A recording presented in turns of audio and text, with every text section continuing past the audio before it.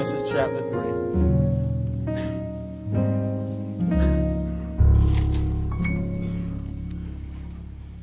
And pray with and for me. Let's pray.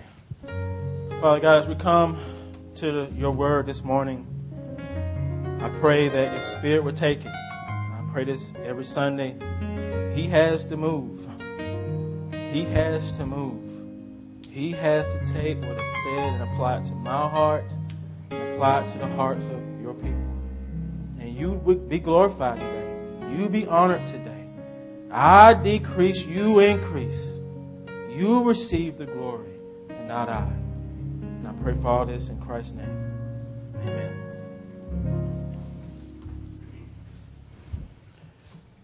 A few weeks ago, I heard someone say that we in America, we have the freedom to say whatever we want to say.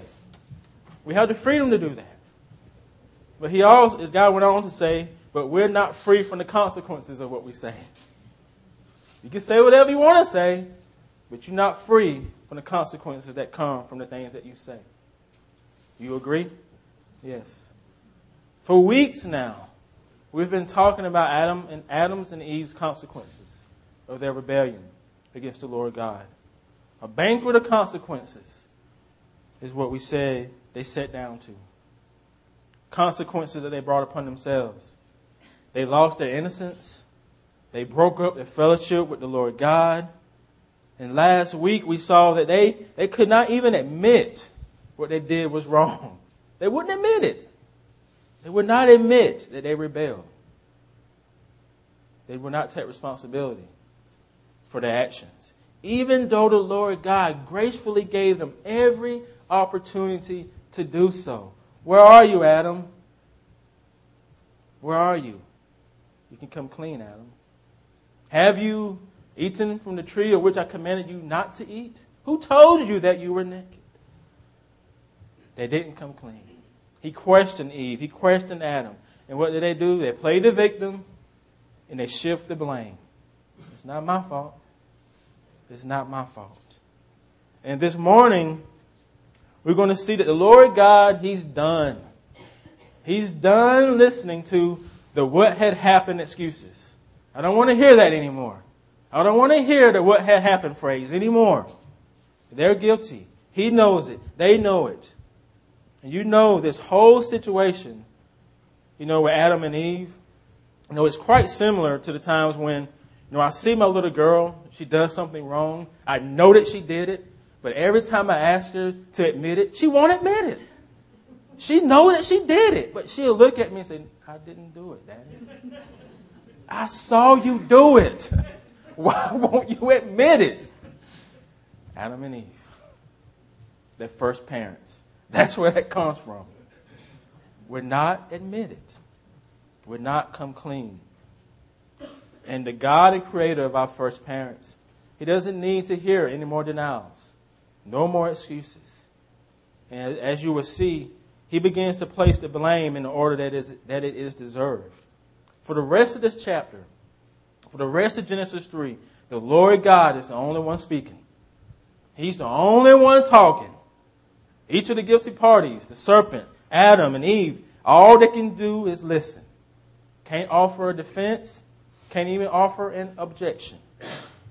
Neither of them had a foot to stand on here. They all are guilty for what they did. So if you have your Bibles, look with me at Genesis chapter 3, beginning in verse 14. The Lord God said to the serpent, because you have done this, cursed are you above all livestock, above all the beasts of the field. On your belly you shall go, and dust you shall eat all the days of your life. I will put hostility between you and the woman, between your seed and her seed. He shall bruise your head, and you shall bruise his heel. And to the woman he said, I will greatly multiply your pain in childbearing. In pain you shall bring forth children. Your desire shall be for your husband, and he will rule over you. And to Adam he said, because you have listened to the voice of your wife, and have eaten of the tree of which I commanded you, you shall not eat of it. Cursed is the ground because of you. In pain you shall eat of it all the days of your life. Thorns and thistles it shall bring forth for you. You will eat the plants of the field. By the sweat of your face you shall eat bread, until you return to the ground. For out of it you were taken, for you are dust, and to dust you shall return. Whew. What do we have here? This is the inception of judgment. The inception of judgment. That's what we have in these verses. We also see in these verses is the return of the repeated phrase that we see in Genesis 1 and 2. God said. As we know in the first 2 chapters, God said He spoke things into creation. He spoke blessings and provisions to Adam and Eve. But here He's speaking judgment. Judgment. Punishment. Toward 3 guilty parties in the order of their transgression. And the serpent is up first. Verse 14, He said to the serpent, because you have done this, cursed are you above all livestock, above all the beasts of the field. On your belly you shall go, and dust you shall eat all the days of your life. I will put hostility between you and the woman, between your seed and her seed. He shall bruise your head, and you shall bruise his heel. You see, in the beginning of Genesis 3, the serpent is described as being more crafty than any other beast of the field that the Lord God had made. And now he's more cursed than all the other beasts the Lord God has made. And notice that the Lord, He didn't even ask the serpent a question. He didn't even question the serpent. He didn't say to the serpent, where are you? What have you done? First, because He was not in covenant relationship with the serpent. And He did not give the serpent the divine command. And third, as one pastor said, there is no remedy for the sin of the serpent. He's already condemned. He's already convicted of his rebellion. The serpent is cursed. He is going to crawl on his belly all the days of his life. What does that mean? He's going to live in humiliation. Humiliation. And as we know that the true enemy here, the true nemesis here, is not just a serpent. We all know there's something else going on with the serpent. It's the enemy. The eternal enemy of God Himself is at play here. And he would never have any pardon. He would not receive mercy. The enemy is using the serpent as an instrument to carry out his wicked intentions. And he succeeded in those intentions. Matthew Henry says that the devil's instrument must share in the devil's punishment. And he does. But what God says in verse 15 here is intentionally directed at the serpent. Talking about he eventually is going to be defeated by the seed of the woman. Verse 15 says, I will put hostility between you and the woman, between your seed and her seed. He shall bruise your head, you shall bruise his heel. And the implications of there's great implications of that verse, which I'm going to save for the last sermon here. I'm not going to go into that today. But today, just know that it's going to be lasting hostility between the serpent and the woman, between her seed and his seed. No harmony, no unity. There will be conflict. There will be conflict. Also know that in the end, it will be the seed of the woman that will bruise his head, that will destroy him. Even though that seed would strike this woman's seed heel, her seed would get the victory in the end. He would face defeat. He will. During the summer of 1999, I spent 2 months in Johannesburg, South Africa, ministering to college students. I was on a team of about 15 and 20 college students. And we saw the Lord bring many students to faith that summer that we were in South Africa. And there was one particular guy that we met who was on fire for the Lord. He was excited. He came to all the things that we put on, the Bible studies and our weekly meetings. No, he was on fire. But when we left at the end of that summer and the next team went over, something changed in that young man. He wasn't the same guy that he was when we were there. And I asked one of the team members about him. I said, how's he doing?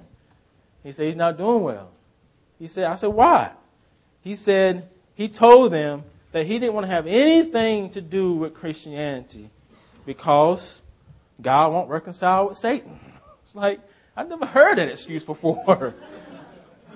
You don't want to have anything to do with Christianity or God because God will not reconcile with his eternal enemy. That's the first time I've ever heard that. And the last time I haven't heard it since. And I didn't know what to say about that. But Psalm 115 says, why should the nations say, where is their God? Our God is in the heavens, and he does all that he pleases. He does all that he pleases. It's his free choice not to offer pardon to his eternal enemy. His free choice. So don't forget, the enemy had a role to play in what happened in the garden. His hands are dirty. They were dirty before that even went down. You realize that, right? He was already condemned. And the Lord God is fully justified to his judgment to the serpent here. Cursed are you above all livestock. Cursed are you above all the beasts of the field. Cursed are you, Satan.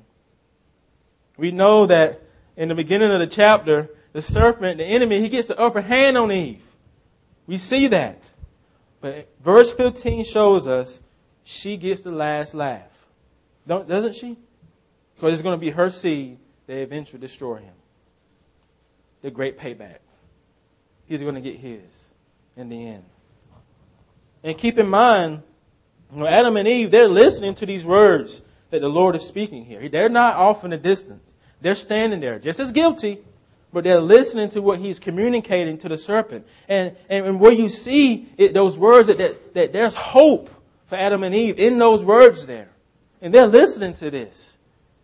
In his judgment to the serpent is hope for Adam and Eve. The curse toward the serpent and Satan is mercy to our first parents. And us as their descendants. Again, I'm going to go more into that in the last sermon. But don't make no mistake. Adam and Eve, they're not out of the water. That may be good news that the seed of the woman is going to crush the serpent's head. But they're not out of the water. They're not out of the clear. You know, they're standing there listening to what God is saying, but they're not there laughing, picking at the serpent. Oh, you're going to be crawling on your belly all the days of your life. Nah. They're not doing that. What are they doing? They're wondering, well, what is he going to say to me? I'm just as guilty. And so after he finishes speaking to Eve, to the serpent, he turns to Adam and Eve. He says to Eve, verse 16, I will surely multiply your pain in childbearing. In pain you shall bring forth children. Your desire should be for your husband, and he shall rule over you. You see, the nature of the Lord God's punishment to Adam and Eve is different than that of the serpent. He cursed the serpent itself. Cursed are you, says the Lord to the serpent. But he does not curse Adam and Eve that way.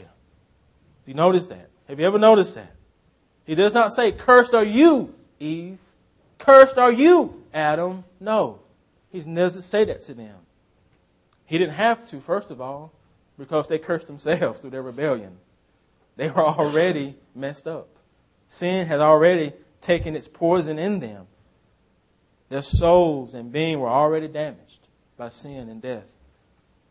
So what is the nature of his punishment to them? It is what Calvin called corrective punishments. And what are those? What is a corrective punishment? It's designed to lead us to repentance. This is what Calvin says. It's designed to lead us to repentance. When you look at God's punishment to Adam and Eve, you see that it's attached to three things that God had given Adam and Eve before the fall. Three things he had blessed them with before they fell from grace. What are they? The first one is procreation, birth. You do realize that was a creational promise to them. He gave that to them before the fall. It was a creational decree given to God by Adam and Eve as a gift, as a blessing before the fall.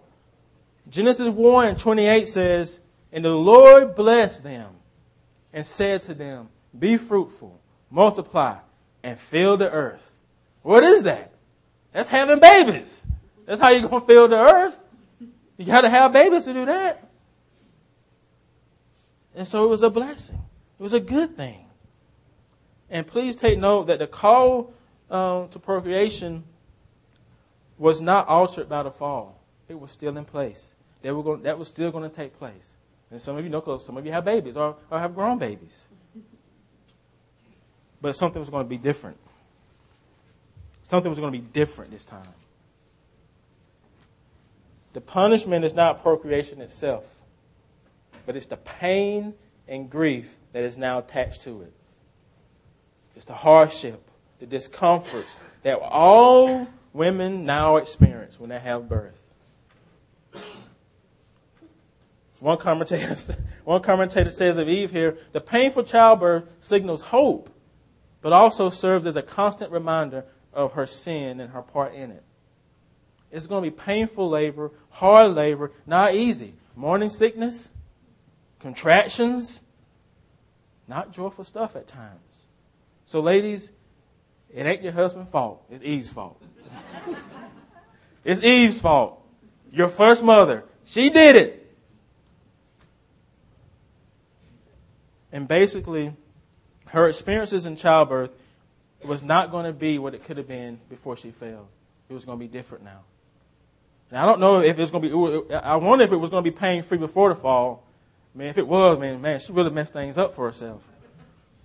But it's going to be different.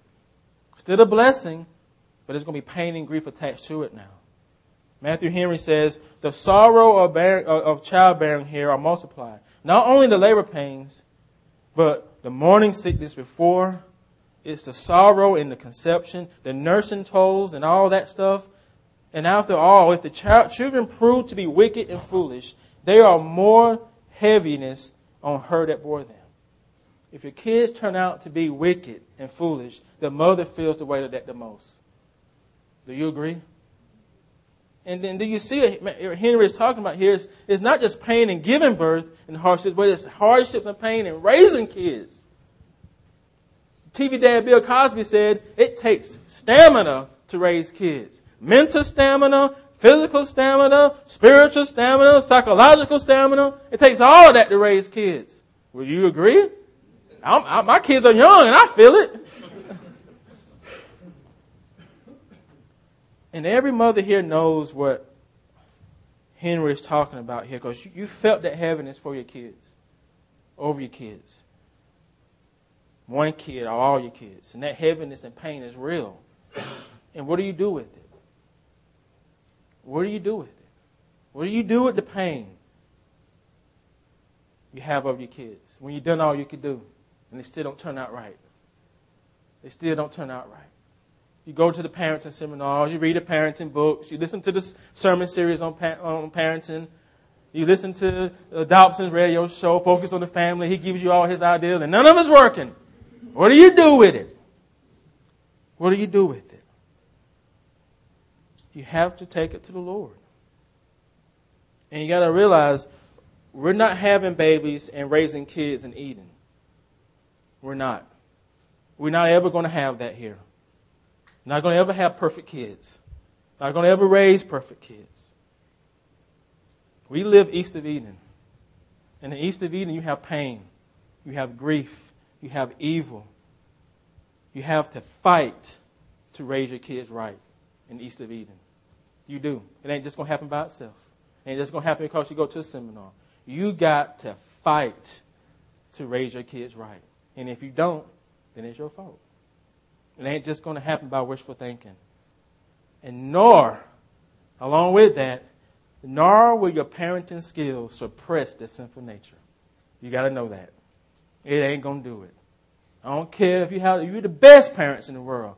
You cannot micromanage your kids' sin and their sinful nature. You can't do it. You can't even do it for your own sin. Can you expect to do it for theirs? All you can do is raise them right, pray for them, and trust that the Lord is going to take care of them. Grief and pain in our raising kids and having kids is a reminder that this life is not right. There's something wrong in this world. And there is, and it's the fall. You see, this grief that we have and pain raising kids and having kids, it also shows us that having kids cannot ever complete us, because your kids are going to disappoint you. They're never going to make you completely happy. They're not going to ever be Jesus to you, because they can't. They need Jesus just like you do. That's a reality. As a father myself, I have to realize that I can do all the right things. That still doesn't mean my kids are going to turn out the way I want them to turn out. I'm trusting the Lord that they will. But at the end of the day, that doesn't guarantee that they will. That doesn't mean I just say, well, I'm not going to do anything. No. I love them. I parent them. I discipline them. I encourage them. And I pray for them. And I trust the Lord that stuff is going to soak into their heart and change their lives. That's what we all have. But it's never going to be Eden. It ain't never going to be Eden.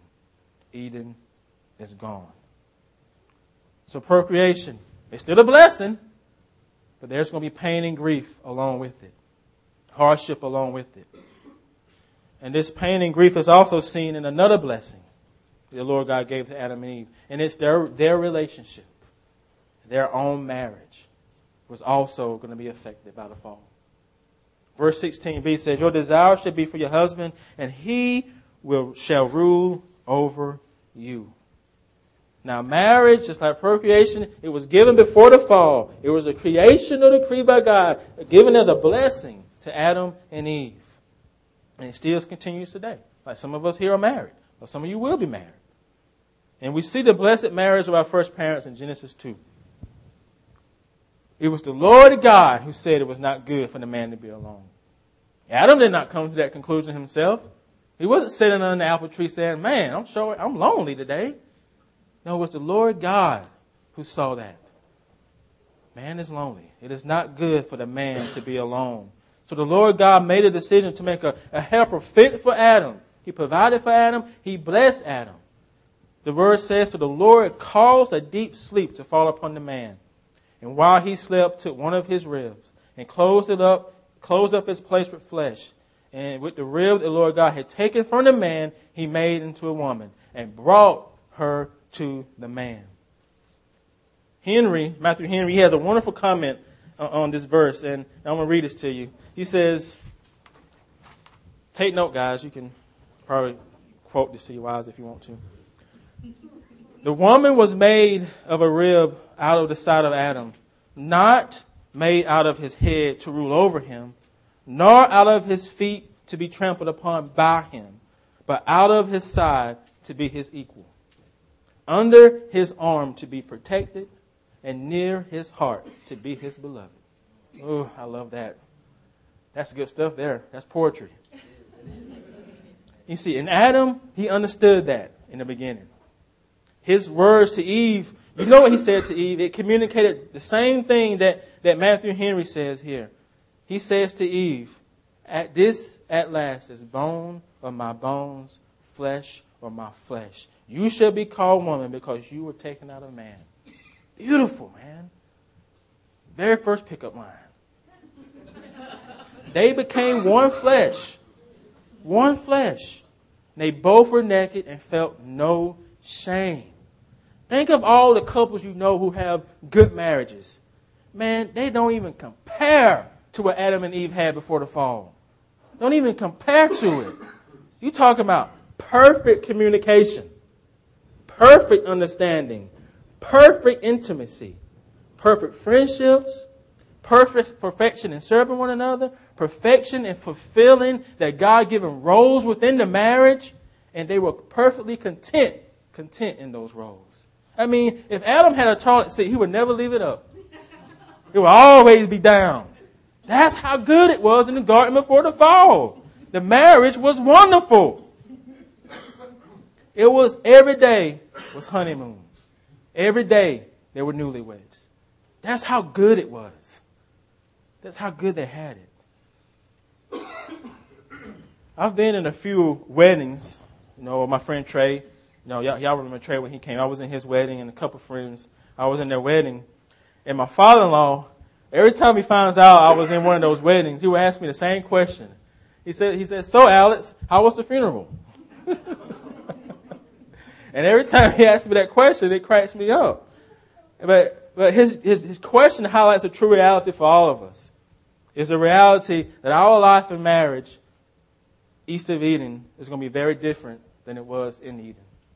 Sometimes, for those who have bad marriages, it does feel like a funeral that you can never get out of. It does feel like death, especially if you're in a bad marriage. And for Adam and Eve, when they fell, the honeymoon-like marriage was over. The newlywedness of the marriage was gone. I mean, we saw it last week when he threw her under the bus last week. The woman you gave me that fruit and I ate. It was gone. It was gone. No more Eden in marriage. You see, our first parents' rebellion, it brought brokenness into their relationship. And God's words in Genesis 3:16 communicates that. To Eve, he says, your desire should be for your husband, and he shall rule over you. You know, like procreation, the punishment here is not marriage. Marriage is not a punishment. Marriage is not a punishment. Marriage is not you've been tied to the whipping post. It's not. But it's the pain, hardships, and frustrations that would accompany your labors and responsibilities in your marriage relationship. I mean, it's going to take hard work to have a good marriage. It ain't going to just happen. When God says to Eve, your desire should be for your husband, he's not talking about warm, romantic feelings. You know, she's saying to herself how much I love me some him. No. He's not talking about that. This is not that type of desire. It's similar to what God said to Cain about sin and sin's desire for him. But that same type of word is used there. Sin desired to overcome Cain, and here the woman's desire is referring to her attempt to control her husband. To control her husband. And here the wife's desire is for the man's leadership role in the marriage. The man's leadership in the role in the marriage. And the man's problem is that he'll eventually give it to her. And that's the temptation that every wife has to fight. Has to fight it. Your desire should be for your husband's role, his leadership role, his headship role in the marriage. Because remember, the headship was in place before the fall. And now, because of the fall, marriage is going to feel like a battleground sometimes. It ain't going to be easy. It's going to be arguments. There's going to be discord. It's going to be fighting, which we have because of the fall. And some marriages don't last. Some of them end in divorce. He says to her, the husband shall rule over you. What does that mean? It means Adam's husband is going to be tempted to abuse his role as leader. Or he would abandon his role as leader. And to put it simply, again, it's going to be hard to have a good marriage. No more perfection. No more perfect marriages. If you think of someone who has a perfect marriage, then it ain't perfect. You got to know that. You're not the only one that has issues in your marriage. We all do. But marriage itself is good. And it just now takes hard work to keep it healthy. It doesn't happen by accident. Let me ask you, which is the easiest? To mess up your marriage or to keep your marriage healthy? Keep it healthy is easy? No. It's easiest to mess it up. Because we live east of Eden. And the norm in east of Eden is brokenness, fallenness, hurt, and pain. That's the norm. It's easy to mess it up. And it takes hard work to keep it healthy. You got to fight, man, to have a good marriage. I mean, out of all the marriages in the history of the creation, there was only one, and only one, in which neither spouse brought baggage into the marriage. And that was Adam and Eve. And there's going to be another one like that. All of us, when we get married, we bring junk, man, into our marriage. And you bring baggage. Each spouse does. Now, Adam and Eve, they brought their baggage later when they fell. But before that, they didn't have no baggage, no issues. And so you got to know that when you get married, you are bringing stuff into the relationship. From your past, family relationship, things that you've done. And the same for your spouse. You bringing stuff in there. A lot of baggage. And that stuff causes tension, conflict at times. And so you got to learn how am I going to love my spouse with all her baggage, with all his baggage.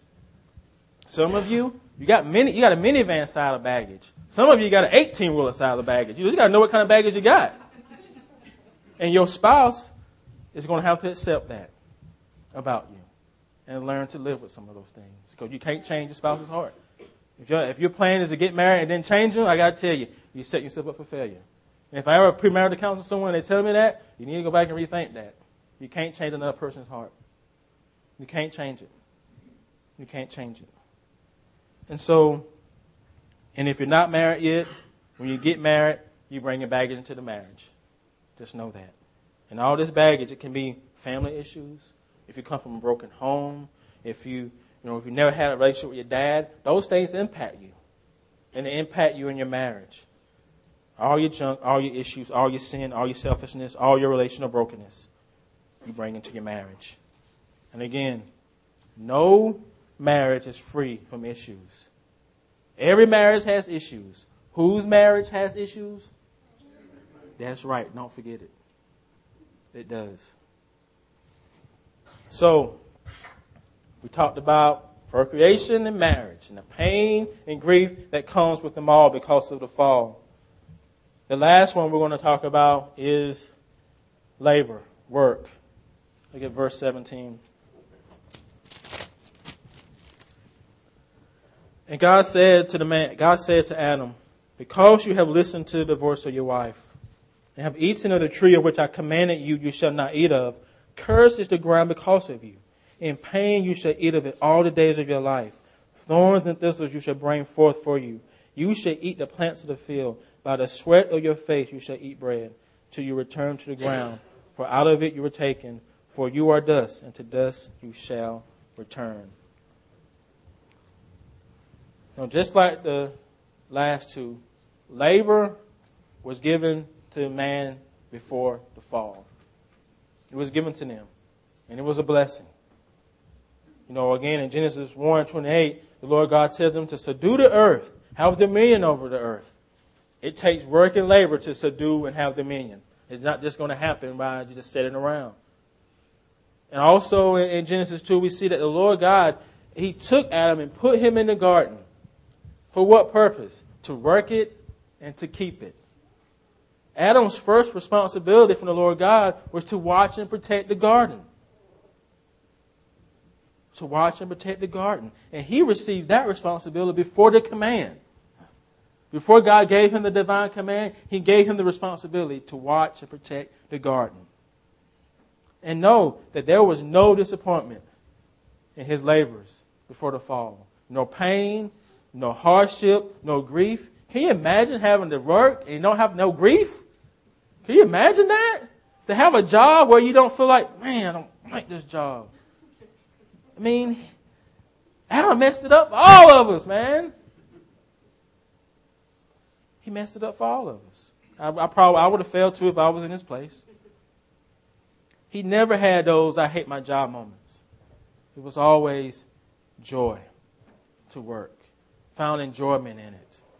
And he got a good return from his labors. The land produced for him. The land produced for him. No thorns, no thistles, Lord. Everything was good the Lord provided. But then he fell, and the fall destroyed it. It didn't destroy labor. Labor was still in place. See, it's not abnormal to work. It's not. It's a good thing to have a job. It's abnormal not to work. Because work is a good thing. And let work continues. It's a blessing. But the punishment is that there's going to be pain in your labor. Hardships in your labor. Grief in your labors. Frustration in your labors. That's the punishment. He told Adam the ground that Adam is going to work is not going to bring forth for him the fruitfulness that it did in the garden. It's going to bring forth for him thorns and thistles in the ground that he's going to work and keep. It ain't going to produce for you, Adam, what it used to produce. You're still going to have to work it. You're still going to have to cultivate it. But your return is not going to be what it used to be. Cursed is the ground because of you. One commentator said, Adam's sin spoiled his environment. Spoiled his environment. He now have to live with the consequences of that. And we do too. And notice also that the Lord he's telling Adam that his experiences here of hardship and pain, he's going to experience that all the days of his life. All the days of your life. You, in pain, you shall eat of it all the days of your life. By the sweat of your face, you shall eat bread. That's some hard stuff, man. You know, I'm sweating now.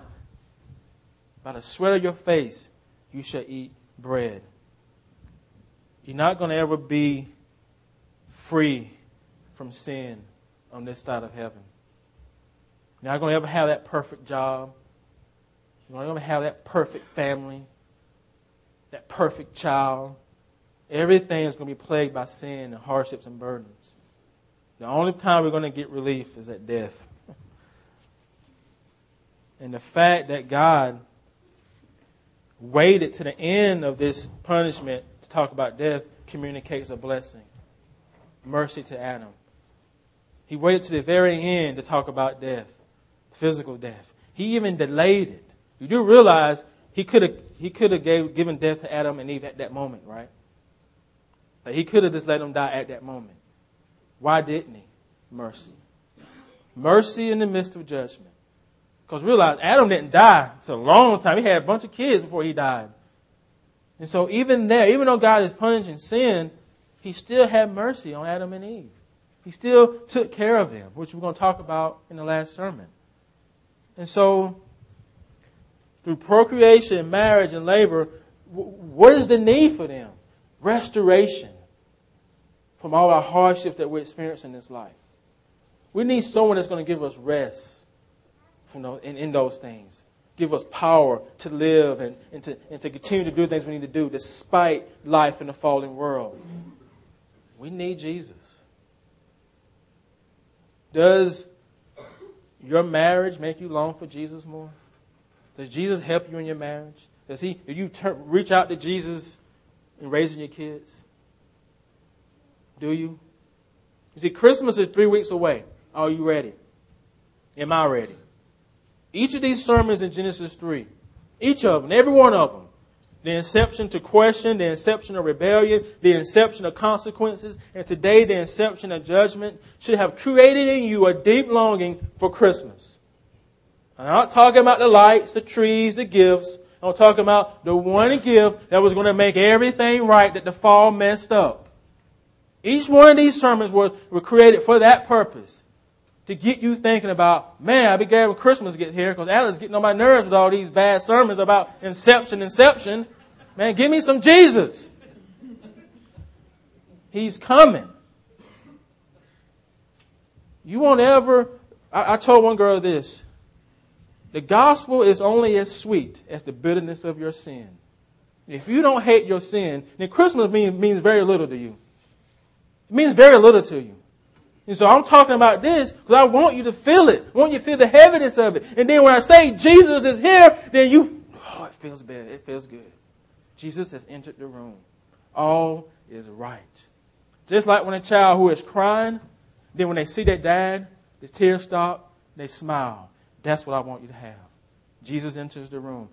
Everything's right. My Savior's here. My Savior's here.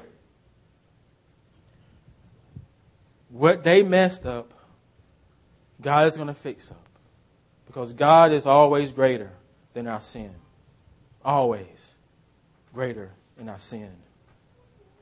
We're going to see the inception of the gospel right here in Genesis 3. Right here in Genesis 3. We're going to see the promise of the good news. We're going to see the promise of Christmas. And you know what that means?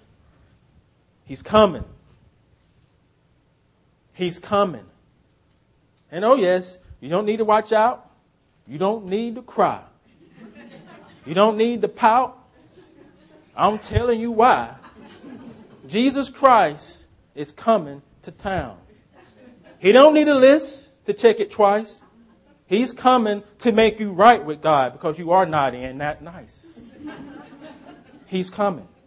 Jesus Christ is coming to town because you're naughty and you're not nice. He's coming to make you right with God for all of us who have sinned. Let us pray. Father God, I do thank you that He's coming. He has came. I know this is just some fancy way to do a sermon series, but He has come. The incarnation did happen. He was born here in this place, our Jesus. He was born to die.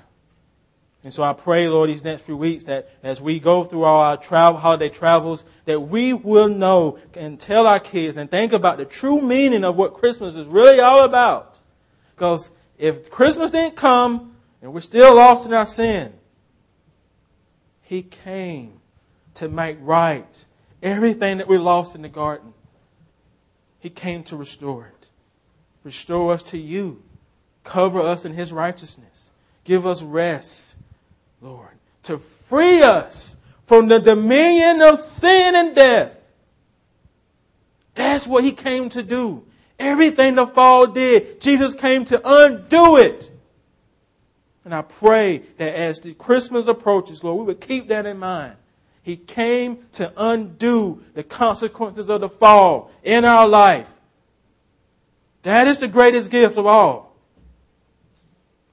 Jesus. I thank you, Lord, for Him in Christ's name. Amen.